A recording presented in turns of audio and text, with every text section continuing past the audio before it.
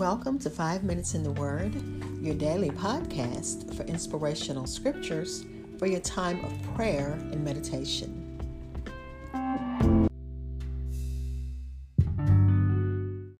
We're completing Psalm number 108, but let's begin with a brief prayer.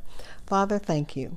Thank you that we now have the results of the election. We pray for President-elect Biden. We also pray for former President Trump. Give them both wisdom, God, as they matriculate through all that's going on right now. God, like David, we're going to say that we trust you, and we always will trust you. And God, like David, we're also going to say that we sing your praises, and we'll sing it with all of our being. Okay, again, Father, we're praying for healing. We're praying for peace, and God, even tolerance as we go through the transition period. Not just the government is transitioning, your people are transitioning. Bless us, Father, in Jesus' name. And we thank you in advance. Amen. We're looking at Psalm 108, verses 7 through 13 in the Easy English Bible.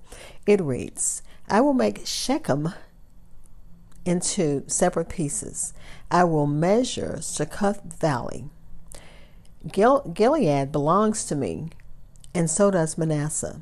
Ephraim is like my helmet for war. Judah has the authority of my royal scepter. But Moab is in the place where I wash my hands.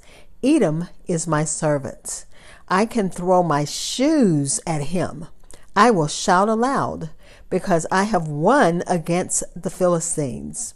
Who will lead me into the strong city? Who will take me to fight and win against Edom? God, have you really turned against us? Will you not lead our armies into battle?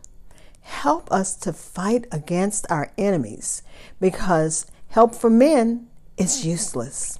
With God's help, we will win. We will beat down our enemies, for He will beat down our enemies for us. Again, Psalm 108, verses 7 through 13. I'll be right back. Again, that's Psalm number 108, verses 7 through 13 in the Easy English Bible, which titles it A Prayer for Help. This section talks about God's victory, and David is speaking prophetically. He's declaring that God will be victorious. Ephraim expressed God's strength. Judah expressed God's rule and government. And remember, Judah is the tribe that King David and Jesus came from. And as we read about Moab and Edom, these were countries that were powerful. These were armies that were, powerful.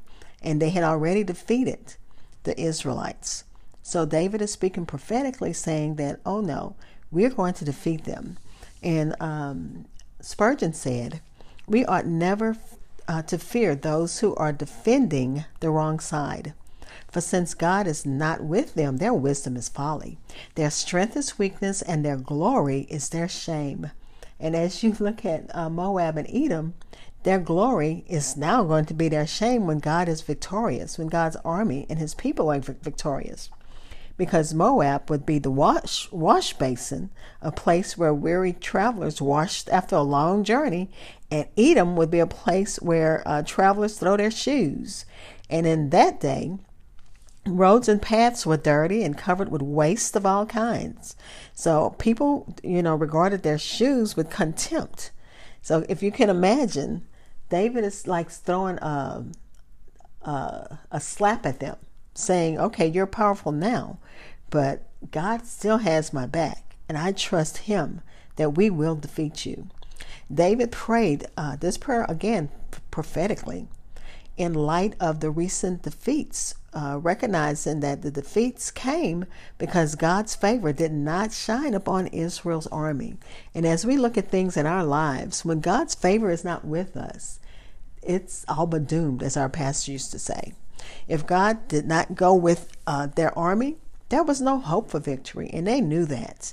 And he also said the help of man is useless. So even though David had seen many brave men accomplish a lot of great things in battle, he knew that God's help would lead them to victory. David didn't want to avoid fighting and passively wait to see what God would do. Nope, instead, he made sure through prayer he enlisted God's help.